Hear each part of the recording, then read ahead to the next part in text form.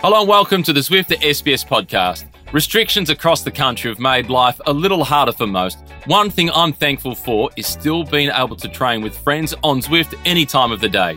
Being motivated by the massive community means there's always someone to ride with and new locations to explore, like the new Japan-inspired Mercury Islands, my personal favourite, and the UCI World Championship courses.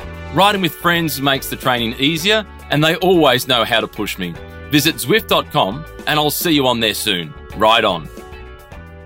Bonjour, buenas tardes. Welcome to the Zwift Cycling Central podcast. Before we start, let me remind you that you can download, stream or subscribe to our podcast on our website, sbs.com.au/cycling central, or log a ride with our friends at Zwift. We have a full house today and we start with the man, not only Dave McKenzie. How are you, Dave? Look, I'm good. I've actually had 2 hours sleep, so I'm feeling fantastic. I've come straight off the Camino, covered the TT, and actually it delivered big time. This whole it's always a risk. Yeah, final time trials in a Grand Tour, but it had us on the edge of our seat. So plenty to dissect. 100%. And then in this podcast today, we will not only just look at the TT, we look at the whole of the Vuelta and maybe the whole of the year as well in Grand Tours. This is why we have a full house, and we welcome Gracie Elvin with us. How are you, Gracie? How are you? Hola, everybody. It's nice to be here one more time. How are you guys? Yeah. Good. We're good. Good to have you back. Yeah, and then in order, I'll bring them both together. We got Pat Shaw and Simon Gerrans. How are you guys? Hey, everyone. G'day. It's great to be back, guys. And you are right, Macca. Not a bad stage. And it's always a risk, the time trial last stage. But wow, what a beauty. Yeah, it did. Kept me on my... you know what? We've got heaps of content to go through. So please leave your comments, your message, your questions, whatever you want to throw at us. We'll see if we can go through during this program. But let's have a look at the highlight of this TT yesterday. Yeah, it was unbelievable. And look, the big story of the day was all about this man, Jack Haig, whether or not he could hold that podium spot. Adam Yates was breathing down his neck. He actually pulled 25 seconds out of Jack in the first 5 kilometres. Jack actually then turned it around by the end, effectively a 50-second turnaround. He took 25 seconds to the better on Yates and held his podium place. Yeah. And that is really what we all cared about. And then, you know, the battle for the stage was on, and there was still the GC battle. Really, the top 2 placings were sorted. That was Enric Mas. Look, he was doing a pretty good time, but Roglic was he's just incredible, this guy. He was so switched on, not just to win the Tour, but he wanted to win the final stage. And he catches Enric Mas inside the last few hundred metres. Look at the way he goes around him. I thought he was actually going to get balked here because it was really close. It was going to be close between himself and Magnus Cort Nielsen. But Roglic went around the long way, around Mas. Mas still finished top 10 on the stage. That's what we need to actually say, because you think Mas has done a bad one. He hasn't. He's lost 2 minutes to Roglic. He wins the stage, wins his, 4th. This man here, Magnus Cort Nielsen, he was in the hot seat for a long, long time, and it took the very last man to get the better of him. Yeah, and we'll talk about Magnus Cort in this program a bit further along, but what a Grand Tour by these 2 men, Magnus Cort Nielsen, and of course Primož Roglic, walking like the king he is at the Vuelta on the red carpet. It's hard to see with a red carpet, red jersey, red shorts. You know, it's red everywhere, but what a Vuelta this has been, and I'm sure you guys have enjoyed it. First question for you, Gracie. What are your impression after such a good TT yesterday? Oh, wow, what a nail-biter. I had a lot of feels, obviously, for Jack Haig. I'll get to him in a second. I was really hoping that Magnus Cort Nielsen would actually get the win, just to say that he could win all different types of stages. But to get second, it's pretty impressive for sure. Now, Pat, actually, this might be a question for you. You were teammates with Jack Haig quite a while ago, back in Aussie team days. How much do you think that he's had to improve his TT? He rode out of his skin. I was really glad to be wrong about him. I didn't back him to stay in 3rd GC, but that was the ride of his life. Yeah, look, when I was on the team with Jack, I've got to say, even from the outset, he was an impressive young fella. always did all the hard stuff. So all the 1%ers, everyone would be laying on the couch watching TV. He would be doing core, or he'd be stretching, or he'd be looking at ways to improve his diet. He's always been that guy that's really bought in 100%. And I was kind of fortunate to actually experience that with him in the domestic years. He was always a very good time trialist, but it's important to know that as you step up every level, as you know, Gracie, it's another dimension of how high and how far you must improve to be competitive. I think what's really impressive about him is that he rode this Vuelta on his terms. He didn't really crack. He got dropped at times, but he really just sat in to his mode and at his threshold, backing himself in. He could do the 3 weeks really well. And it really is impressive to see him finish on the podium, and particularly seeing him come through the domestic ranks of the National Road Series, coming out of mountain biking initially. I mean, hats off to Andrew Christie-Johnson. Hats off to the team that works with him, Mark Fenner as well, because what they've been able to do with Jack over an extended period of time has been incredibly impressive. Yeah, spot on, Pat. Hey, and we need to let you know, Couch Peloton and all you guys, we actually didn't get an interview with Jack. And We weren't provided with one. Otherwise, we would show it, 100%, trust me. Gero, we know it's significant. He joins a very select club to finish on the podium in a Grand Tour. But how significant is this for Jack moving forward now in his career? Well, I think for so many years, Jack has shown the potential to podium or to perform at this level. And now he's just backing that potential up with results at the highest level over in Grand Tours. It looks like, Bahrain Victorious, they backed him going into the Tour de France. It didn't work out after a nasty crash there on stage 3. Then he kind of went in as a backup plan to the Vuelta a España behind Landa. And I guess as Landa faltered, Jack just stuck to his game. He rode consistently for the entire 3 weeks of the race, and he found himself in that leadership position and vying for a podium in the final week of the race. So I think this should just give him and his team a huge amount of confidence going forward for Grand Tours to come and stage racing from here on. Yeah, and I thought what was really nice is the interview he gave us the day before, so yesterday, when he said, it's not about the 3 weeks, it's not about the last 6 weeks, it's about the last 10 years, about the last 15 years that's been into reaching that result. So we are super pleased for him in that sense. Yeah, he look, I don't know Jack that well, but he speaks really well. Yeah. He speaks with maturity. That's what I've seen already for a guy who's now sort of, I know he's been a pro for a number of years, but he's sort of thrust now into the limelight. Suddenly everyone wants to get an interview with Jack Haig and find out more about him, and he speaks very sort of measured and he's happy to talk to the press. Some riders struggle with that, so it's really nice to see. And he's always super eloquent as well. Yeah. Okay, let's listen as well from the winner of the stage of the Vuelta is Primoz Roglic, of course. We'll listen to him and then we'll go back and analyze what this victory means. Primoz, you had not been a sprinter yet in this Vuelta, but you sprinted at the end to pass Enric Mas. Can you tell us about this moment? I am a sprinter. At the end, I practiced it already with a little with Rohan Dennis, but there I lost a couple of years ago. But today I had it. So just again a super nice day and nice 3 weeks. So super glad and happy for myself and for my guys around and the whole team. How much did you know the time gaps and how much did you enjoy the course? It was hard. It's the last one, and after all this week, it was hard, but still, definitely, I knew how I'm on the way, and also still I enjoyed quite some support and crowd at the road, definitely. Were you interested to know the gaps for the stage win and for the GC? No, I try to focus just on the stage, on the day itself, that I do my best, and then you see what is also at the end. Your overall victory is the biggest gap at La Vuelta in 24 years. How do you define or how do you compare this one compared to your two previous wins? is unbelievable. It's crazy. Sometimes, let's say it like this, sometimes you win by a lot. Sometimes I also win by really a little. But yes, as long I think as you can win, it's super nice. Only 2 riders before you made it 3 at La Vuelta. Do you realize that you are making history today?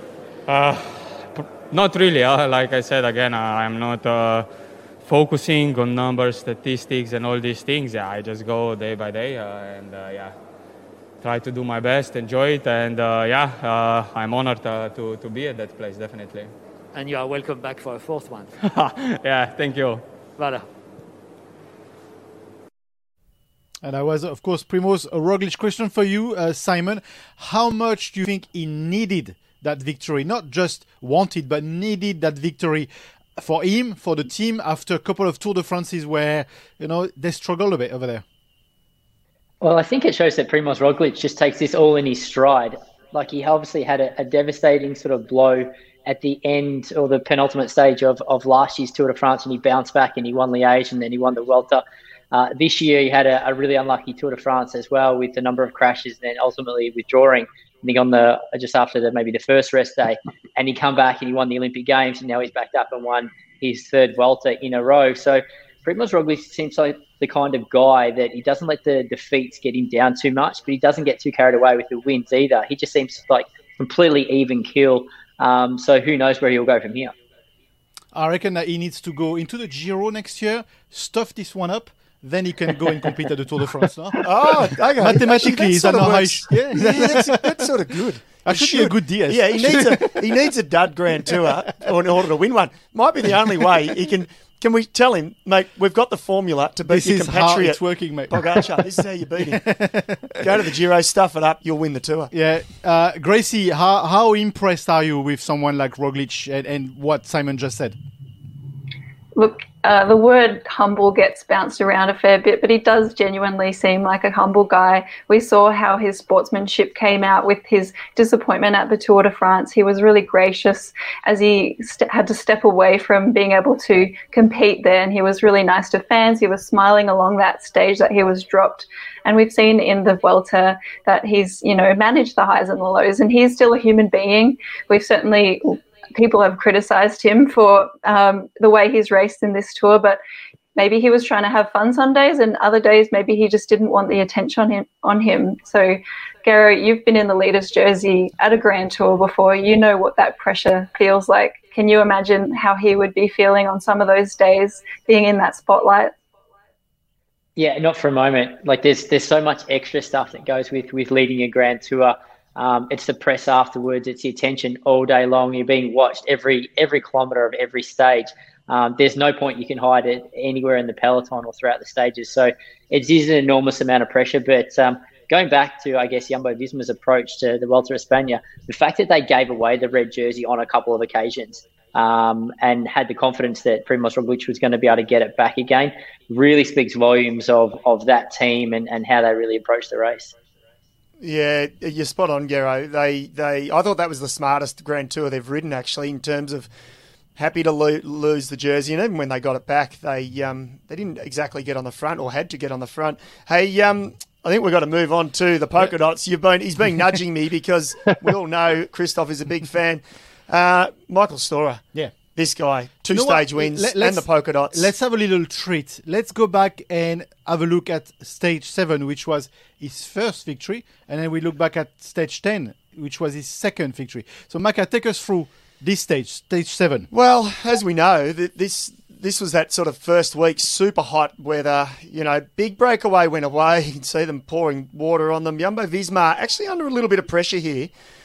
But Michael Storrer, in the break, attacked the break in the end, and Valverde, this was actually really sad. I was sad to see Valverde crash out, and such a nasty crash. He was actually a lot luckier than what it could have been. But Michael Storrer and his teammates as well, I mean, they were brilliant. They had the goal to get 5 riders in the move. They got all 5. Summit finish at the end. Storrer soloed in. I think there wasn't a single person in cycling in Australia that wasn't so happy for this guy, and certainly WA. And this was suddenly, people stood up and said, who is Michael Storrer? Yeah. We don't, and the real hardcore bubble of cycling don't, but there's a bunch of people out there, and Couch Peloton, you were probably some of those that are saying, who is this kid? Yeah, 100%. Pat, you know him, you're very ingrained in that grassroots cycling. Has he surprised you, or as he's now, he came of age and you're not even surprised of how big he could become? Well, now that it's happened, everyone's going to say hindsight's a beautiful thing, but I think we've been expecting big things from Michael Storrer. He comes through the same era as Jai Hindley, who's also been mega impressive already. Maybe a little bit earlier than Michael Storrer, but they were on a very similar cusp of experience and ability for their entire junior careers and under 23. They were really part of that model that really dominated international under-23 cycling through the Australian team. And to be honest, he didn't surprise me with his capabilities. What he probably surprised me most with was his execution and his confidence. I guess after you win one, you do always have a little bit less stress on you. I think his second win was almost more impressive because it was in a terrain that probably was less to his characteristics. But then we forget he only just fell short of maybe a third. I mean, a really difficult stage finish a few nights ago, and he could have easily continued on in different circumstances, but the hunger of the GC group was too strong. And for him to win the dots, really, Christoph, I know it makes you very happy, but also just behind me, we've got Simon Clark's jersey from when he won the King of the Mountains jersey in the Vuelta. And I think we should start a campaign and try and get me one of Michael Storer's as well. Yeah. That's a personal campaign. Look at Shorey. Always thinking of himself. I love it. But it's funny you said this because Simon Clark is the only other Aussie that's won the Polka Dot at the Vuelta. So when we talk about joining a club, he's not joining a club, he's making it a club because before he wasn't a club. Yeah, that's true. No, it's phenomenal. It's And Simon, just on this, actually, how significant is it for a young rider like this? He's leaving the team, we know, but how significant it is for him to having that extra line on his Wikipedia page? He's won the Polka Dot jersey at the Vuelta. How significant is this? Well, there are so few riders that have actually stepped on the podium at the final stage of a Grand Tour and been presented with a jersey. He's in a very elite club there. And if you look at Michael Storer's Vuelta campaign, I think his first stage win didn't probably come as a huge surprise. He showed he was in really good form following his wins at Tour de l'Ain leading into the race. But the way he backed that up and got a second stage win and then performed so strongly in the third week of the race to grab that polka dot jersey and carry that all the way to the finish, which was really, really, for me, the standout moment of Michael Storer's sort of, not only Vuelta, but career to date. Yeah, and before we say anything more, we listen to him. But Pat, I know you're thinking, and yes, Bardet was happy about this jersey. You know, he wasn't a long face. He was happy about this jersey.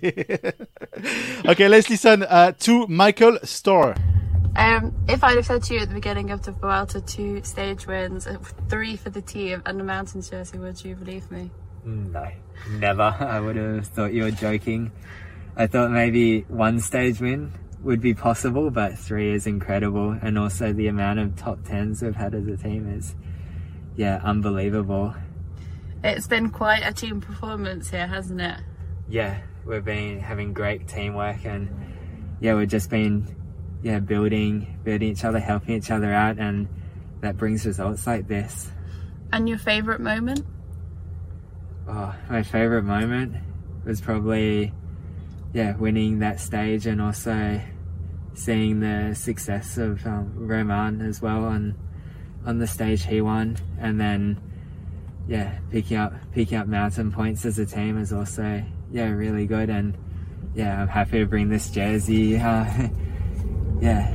Bring it to the team, this victory. And what now? Now some rest, and then eventually I'll start to think about the final races of the year. Nice, congrats, Mike. Thanks. I'll tell you what now. He's adding. Hopefully, he's adding a couple of zeros to the end of his contract. Actually, just quickly, Simon, would he have had bonus structure in his contract? He's leaving at the end of the year, we know, but would there have been something in there that activates basically some more dollars in the bank account? Oh, that depends how good his agent was, really. Some riders will have bonuses written into their contracts based on how many sort of UCI or World Tour points they bring to the team. So if he had something like that written in, maybe it's going to be worth something to his next contract. But otherwise, regardless of his next contract, I think just these results on his Palmars, it's going to make him worth sort of more value just from here on in the rest of his career. Yeah, absolutely. There's one key point in everything here. He's talking about the team. And we feel that DSM are working as a unit. They're always talking about the team. They all go, it's almost a branding. They want to go with Team DSM. But let's talk about another team now. Let's talk about Bike Exchange. We have debated this throughout the Vuelta, but now we are at the end of the 3 Grand Tours. And Gracie, I just want to bring you here on this. Because you wrote for Bike Exchange, of course, no later than just last year. How do you think the spirit is today in the team? I can't imagine it's that great, to be honest. And I'm really keen to kick Garo's brains about this team.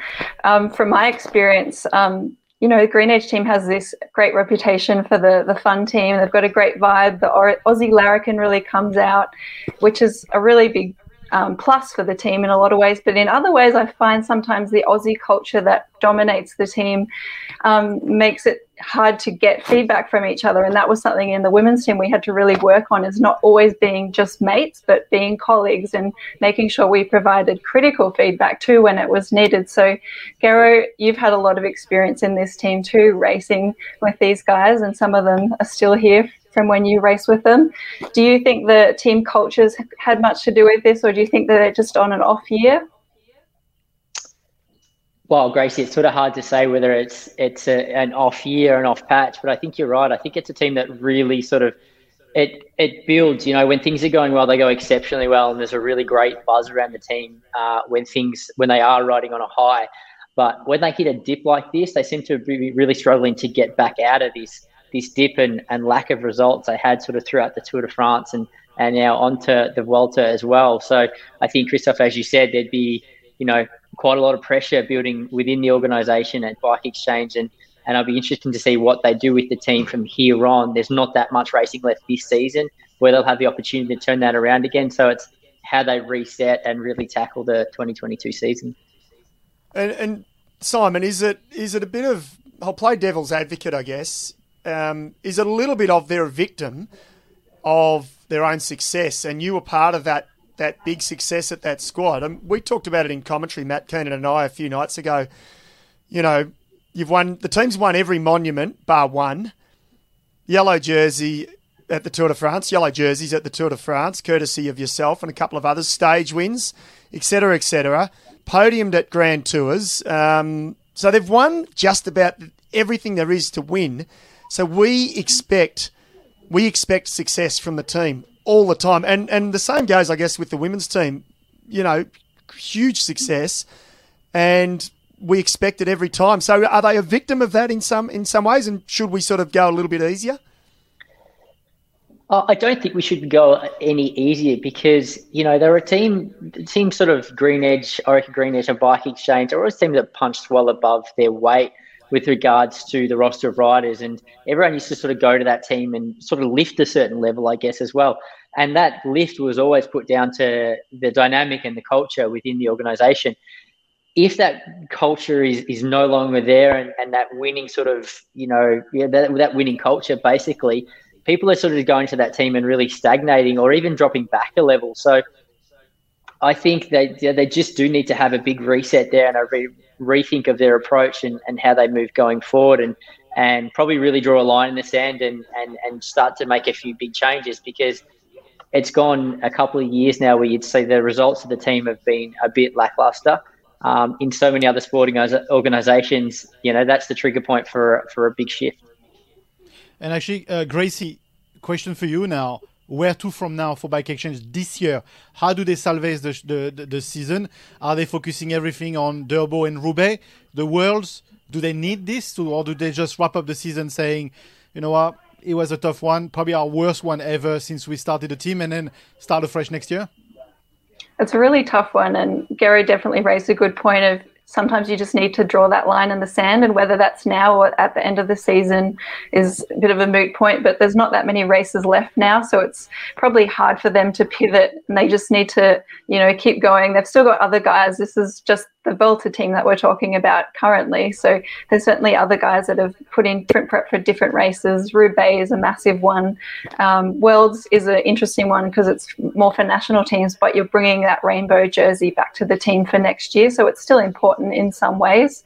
I still really want to back Bling for the World Championships. It's a course that can really suit him, but they're taking Caleb Ewan as well, and you don't take Caleb Ewan there to be a support rider, so I'm not sure how the team dynamic will play out in the national team setting either. So I think Green Edge is going to have to do a lot of work in this off season, and even with their GC riders, we see Damien Housen and Lucas Hamilton not performing as we would expect in this Vuelta as well. So it's unfortunately Bling's the one that copped it at the Vuelta, but there's certainly a lot of work to be done for a lot of the riders. Yeah, absolutely. And then, Pat, what's your opinion on this, on the whole bike exchange and the years there's been? Yeah, I think for a lot of the season, I think their tactics in racing hasn't been on point, to be honest. I think you have a look at what DSM have been able to do in the Vuelta by basically understanding GC wasn't an option and then making sure they were forcefully represented in the breakaways. Now, I know that Michael Matthews can't slip into the breakaways easily because he's such a prevalent favourite in a lot of the stages. But Magnus Cort showed that you can, and I think they're very similar riders in a lot of regards. The part on Lucas Hamilton, I agree with Gracie. It shows you the contrast between Haig and Hamilton. They both had bad luck in the Tour de France, and Haig turned it into great fortune. Unfortunately, Lucas wasn't able to do that. He still has a bundle of talent, so I don't think they're really crying poor in the corner about it, but I think that there are definitely some things that do need to change, and maybe not fundamentally as a culture, but maybe just making each other a lot more accountable for their own personal achievements as well as a team. I think as a team, you back your riders in, but the riders must have been terribly disappointed in the execution by Michael Matthews at the end of the stages and in the end results that he achieved for how much work they really had to pour in individually. So, I mean, we'd love to just sit on the fence duck and just say everyone's done a good job. But unfortunately, it really hasn't cut the mustard with what we expect from, as Gero said, always they've been known as the team that punches above their weight. And as an Australian and as Australians, that's something we're renowned for as well. A small nation that punches above its weight. And unfortunately, the season's not been a fantastic one for that. Yeah, 100%. Yeah. You know what I reckon? What? I reckon we should put Storrer up as director sporting. Let's contact Whitey. I reckon definitely. Let's just clip that little bit of audio. We'll send it through, get some feedback. No, and I say it jokingly, Shuri, but I agree with everything you're saying, and I think you've put it really well. We'll watch this space. Absolutely. You mentioned Magnus Cort Nielsen. Let's talk about him because he's one of the stars of this Vuelta, don't you think? He was brilliant. I mean, there's so many angles to talk about Magnus Cort Nielsen. I mean, he's 3-stage wins, almost 4 and almost 5. But this was the top Cullera, just down on the coast there. Hot day in the breakaway. Roglic got to the back of his wheel.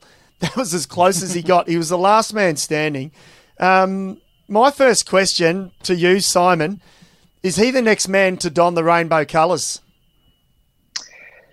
Well, if he continues on with this form, he's a great chance. And I think, the Danes as a nation are performing really well at the moment. They were exceptional in the Tour de France, and they do seem like they're a nation that can rally behind a rider and support that rider as well. So, they won with Pedersen a couple of years ago. And, if they get behind Magnus Cort going into the World Championships this year, he has to be one of the big favourites. Yeah, absolutely. And then remember where the Tour de France start next year? Copenhagen. Massive, Denmark. This could be huge. Vingegaard, Sheepers, they got the numbers, haven't they? Did you actually, Simon, did you ride with Magnus Cort when you were at Green Edge?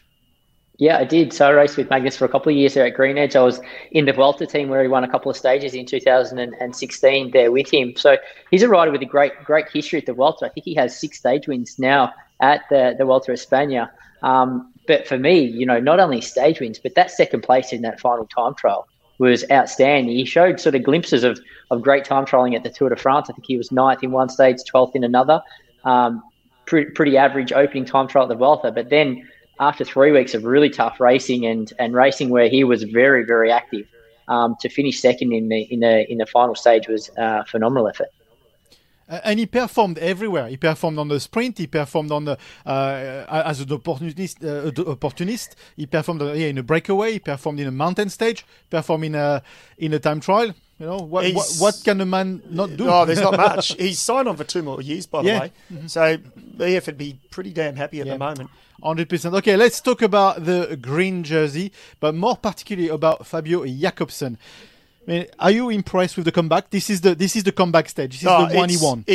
We talked about a point. Yeah, we see him winning. This is his first stage, and we hit a point, and he said his comeback was complete. Yeah. And so let's not talk about the injury or the accident, or he was happy to, but I think how can you not? Mm-hmm. Because it is such an amazing story. I mean, there's been riders that have had accidents over the years. There's been some nasty ones. I mean, Gracie, this is exceptional, and I don't think we can ever underestimate and downplay what Jakobsen went through. And 12 months later, he wins a green jersey, bunch of stages at a Grand Tour. It's absolutely amazing, and it's another green fairy tale story after Cavs winning the green jersey in the Tour de France. These are the stories that we love. Obviously, we don't love the crash stories, but the aftermath is something that that makes cycling so interesting. So it's really cool. It's a testament to that team about how they've delivered him to so many stage wins. It's the wolf pack, and they call it that for a reason. So kudos to Jakobsen. He's really done the hard work, and he's been super grateful to the support around him, not just in the team, but all of the medical staff and friends and family to get him there. So he was super happy with that first stage win, but he can be even happier to take home the green jersey. Yeah, absolutely. And Pat, we've been accused of sitting on the fence a little bit when it comes to Jakobsen in some of the comments we received. But really? You never saw those? Yeah, who are they? I've got names, guys, but I'm not going to name them here. But Pat, you never sit on the fence. So question for you, where does Jakobsen sit himself on the ranking or on the power, or if you had a sprint with everybody in it? Can I add to that question? Good. Cavendish, one word. Yeah, in one word. Cavendish, Caleb. Where does Jakobsen sit in that group? Well, I think a sprinter is always defined by their lead out, to be fair, and I think that needs to be taken into account. But he's certainly firmly in the top 10 sprinters. There's different sprinters. There's sprinters that can win without their lead out, but we really can't undermine that comeback because there's a lot of things that do take place, and that's him to have the motivation to come back for a starter, but then to get to the level and then to overcome the fear of that occurring again. So some pretty big things there, but we haven't seen much of his best yet. He's going to prosper over the next 2-3 years. So I still see really what Alpes and Phoenix have been able to do this year with Philipsen and also with Tim Merlier as well, outside of Matthew Van der Poel, is quite extraordinary. And then we talk about another team with Cavendish. I mean, Cavendish was really like that gold nugget that had been covered in dirt for a while, and then someone come across and found it again, polished it up, and he got full return in the Tour de France. I don't know what 12 months' time equals for Mark Cavendish. I don't know if he can continue to prosper, particularly now age becomes a little bit of a play in it as well. But certainly, if it's worked as a motivator for the rest of the Deceuninck team, fantastic. And once again, although he's not well liked because of his comments earlier in the year, Patrick Lefevre continues to find gold where it shouldn't exist. He does. Gero, what do you think specifically on Cavendish? They haven't come to an agreement as yet. Where will he go next year? I mean, it's now that Jakobsen's got huge success, Deceuninck are going to back him in, surely. Well, who knows what Patrick Lefevre is going to do next, but history shows that Patrick Lefevre is really good at bringing a sprinter up to the highest level and getting them winning. He hasn't got a history of keeping them within the team once they are winning. So I think there was rumours that, that he'd signed Mark Cavendish on minimum wage, and Mark Cavendish had some personal sponsors that were paying his way into Deceuninck Quickstep this year.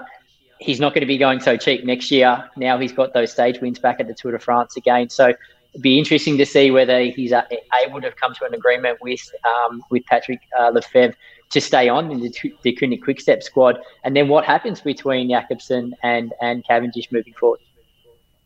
Yeah, absolutely. It is a very interesting... Okay, let's move on and let's talk about the white jersey, because the white jersey has not been worn by Bernal, which is I think for me is a surprise. It's been worn by Gino Madère. Yeah. And let's listen to Gino Madère, and then we'll talk about his performance in this Vuelta. I had a really good progression already last year, getting a really strong Vuelta last year as well, finishing second on the second last day. And from there on, I had a good winter. I came back really into good shape from beginning of the season, starting with Paris-Nice and going to the Giro, all the things that happened. And I just took it from there, stay on the flow and enjoy every day I have on the bike and make the best out of it. So as Gino Madère, Gracie, what do you make of the performance of this young man, but also...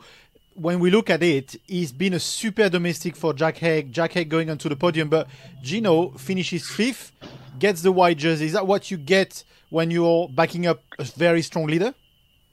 Well, you've got a new fan in me. He did an exceptional job to get that white jersey, but definitely even more so, he can easily be classed as one of the MVPs of the Tour this year purely for his work for Jack Haig. And as Aussies, we were super stoked to see Jack on the final podium. So, yeah, I think Madère just did a brilliant job. He's a perfect right-hand man. He's so young. He's got so much, potential to go. I'm really excited to see where he goes. But more interestingly, Gero, I know that you had Bernal as one of your favourites to win the overall, not just the white jersey. We could also talk about Bernal's performance in this category of white jerseys and also, I guess, Ineos in general. Yeah, well, I think if you look at Bernal, it's a stage that they faltered on a couple of days, just a couple of days before the finish, where he lost a significant amount of time. But if he had gone into that final time trial sitting one spot behind Jack Haig, he could have very easily sort of overtaken Haig going and finished on the podium. So I think a lot of those GC riders were very happy to see Bernal sort of drop out of contention there. Was it on stage 20? So, yeah, you do have to look at what happened there. Adam Yates was obviously, he stepped up there, but he was never going to be able to do too much damage in that final time trial and move too many places, I think. It's crazy. Hey, and on Madère, by the way, Gracie, I reckon you would love this as well. He was giving $1 for every rider that he beat per stage, and I think he did €10 for every rider he beat in GC. So that's about 140 in GC. And he wanted people to put in requests on Twitter for where to donate the money to. That's beautiful. To a sort of good organisation. It's not bad, is it? It's so nice when you can see riders wanting to just do that little bit more and give back. We've certainly had a lot of Aussies over the years, and I remember Mitch Docker, a friend of the podcast, shaved off his mullet once for charity. So, we love these extra stories. It really adds to the tapestry of cycling. And I read somewhere it was over $3,000. So I hope that he picks a good charity for that for sure. Yeah, it's pretty cool. Maybe I should hit Dan Andrews for growing a mullet. No? Maybe he can help me at growing this mullet. I don't know if you could. Yeah, don't know, mate. Anyway, we also have to talk about one man, is Fabio Aru. Yeah. We are waving goodbye to Mr. we Aru. are. He's been quite a good Grand Tour rider. He's been consistent. He has his ups and downs. He's won one. He only won one. He could have done better. No. But let's listen to him and let's wave goodbye to Fabio Aru. Today will be your final day in the peloton. Yeah. What is your feeling about this? Yeah, it's true. It's my last day in the peloton, but I will enjoy every single K of this stage. I try to do my best like the other days, and but it's a bit emotional, for me, but we'll see after, and I can realize in the next days how it's to stop my career. It's pretty cool. It's lovely to hear him, and I've enjoyed listening to him in English because I never got to interview him in English a few times at the tour. Gero, some may say he's retiring young, but you've been there, you've done it, and you've raced against Rue. Give us a little, what insights have you got to him? And also, I imagine when you're content, and he seems content to me. Yeah, he does seem content, and I think it's really important the fact that he's going out on his own terms as well. He's basically made the call. It's like, this is my last season, this is my last race, and then I'm going to go on to do other things. And just like a little bit of background onto Fabio Aru, he is an absolute student of the sport. You know, I remember chatting with him a few years ago, and he does have impeccable English, and he has done for as long as I've known him anyway. But a guy that was very attentive and very respectful for everyone around him. So yeah, you do have to tip your hat to the results that he was able to achieve in what felt like a short career, but you know, he was racing at the top level for a long, long time. Yeah. So maybe it's to you he didn't want to speak in English. He probably didn't understand me. He's like, I was probably throwing the microphone in. He's like, what's this guy saying? Yeah, maybe he speaks proper English. You know? That's it. He does. He actually does. Okay, let's move on. Let's talk about Jeez, 3 weeks. 3 weeks. 3 weeks. Took 9 weeks with these 3 Grand Tours together. I know. Come on. Anyway, let's talk about the women's Vuelta. Yes. Because that concluded as well. Yesterday, let's have a look at the last 500 meters of a cracking stage again yesterday. Here we go. The first of the 2 ramps is coming up. There it is for Leah Thomas. Where is the peloton? Are they already in that corner or are they not? It's going to be very, very close. 500 meters to go. There is the peloton. You have to be among the first riders in that peloton to make sure that you have a chance here in the final 200 meters. Here's the second ramp for Leah Thomas up towards the church. Almost there. The end of the climb is at the church. She's looking over her shoulder. That's never a good sign.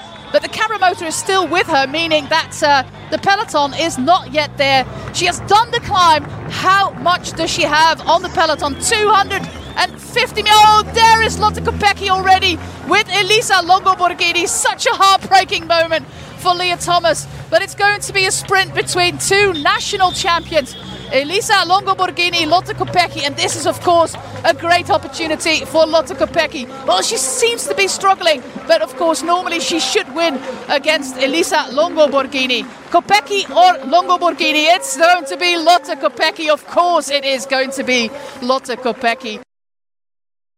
Of course, he was going to be Lotte Kopecky on this win. Gracie, what did you make of those 4 days in La Vuelta, and also looking forward of next year having a full Grand Tour calendar for the women's cycling? It was a great Vuelta tour for the women this year in the Ceresizit, I can never say that properly, stage race. So they had 4 stages this year, which is the longest it's ever been, which is really cool to see. And they were all road stages. And as you saw in that last clip of footage, and for those listening on the podcast, it was pretty much the same finish as the men's time trial. So it had a super steep kicker at the end and made for a very exciting finale of the last stage and the tour. And we saw Leah Thomas looking like her counterpart, like Lopez, going for that final attack. Unfortunately, she wasn't able to hold it. And she was beaten by the Belgian rider Lotte Kopecky, who's just come fresh from the Olympics. And so that was a great win for her, and she's one of the favourites for the World Championships. With other favourites, actually we saw our favourite, Annemiek van Vleuten, take the overall for the tour, and in a less than predicted way, I could say. The first 2 stages we saw some upset with Marlon Russa taking the lead on stage 1, which looked more like an Annemiek kind of course, and then there was an uphill time trial on stage 2, which was definitely an Annemiek course, which she took the victory, but she still had a lot of time to make up on Rosa from her breakaway win on stage 1. So as we heard on a few podcasts recently, Annemiek decided that she wanted to go on the attack, and as I've said, if Annemiek attacks, everybody better be worried, because it really is so hard. And she did it, and she took 3 minutes on everyone on stage 3, and yeah, she was able to hold the red jersey in the last stage. So very exciting racing, different winners every day, and that's the kind of racing we want to see, and it's a great lead in to the last few races of the women's calendar this year. Are you still at a stage where when you see races like this, you miss them? And you might be starting to think, oh, maybe I miss not doing the Tour de France next year? Or have you just moved on?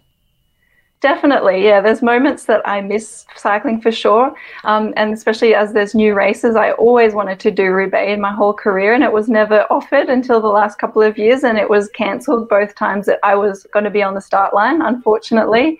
So I didn't get my fairy tale finish, but that's okay.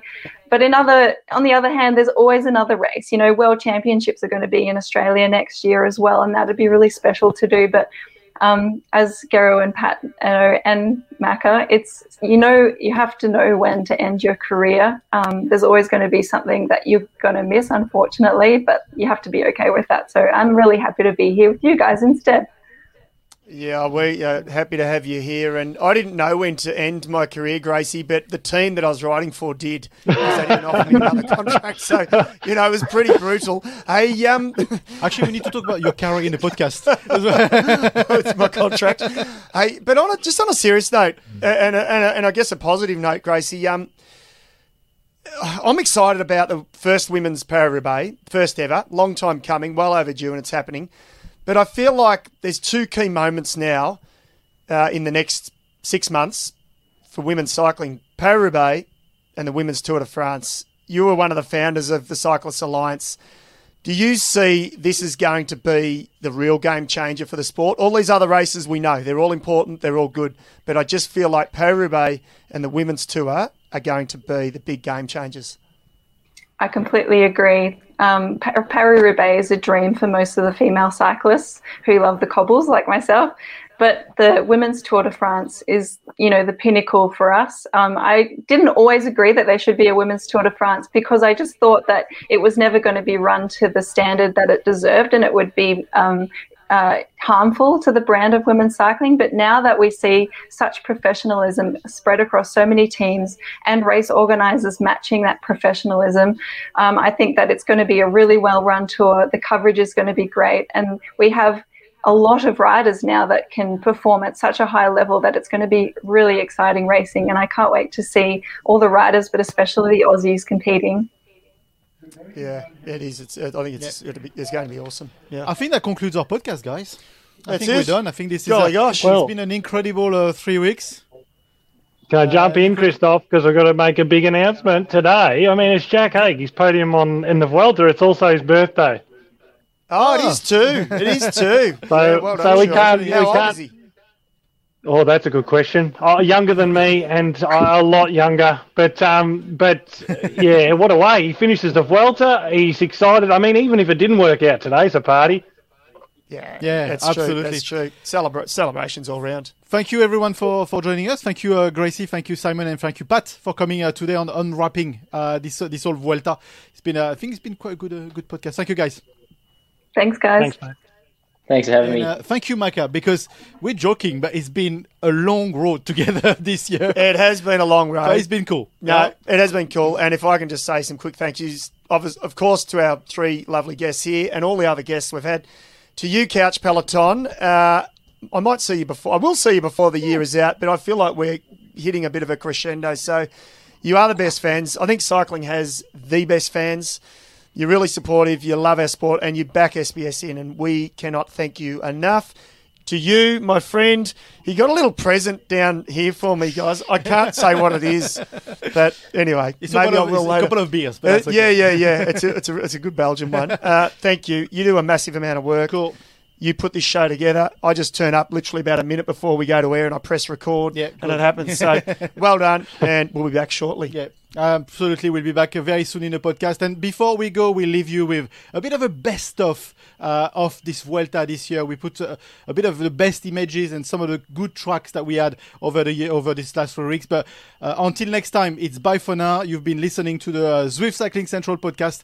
And before you go, remember that you can download, stream, or subscribe to this podcast on our website, sbs.com.au/cycling central. Log a ride with our friends at Zwift. There is plenty more cycling to come on SBS before the end of the year, so don't switch off. Bye for now.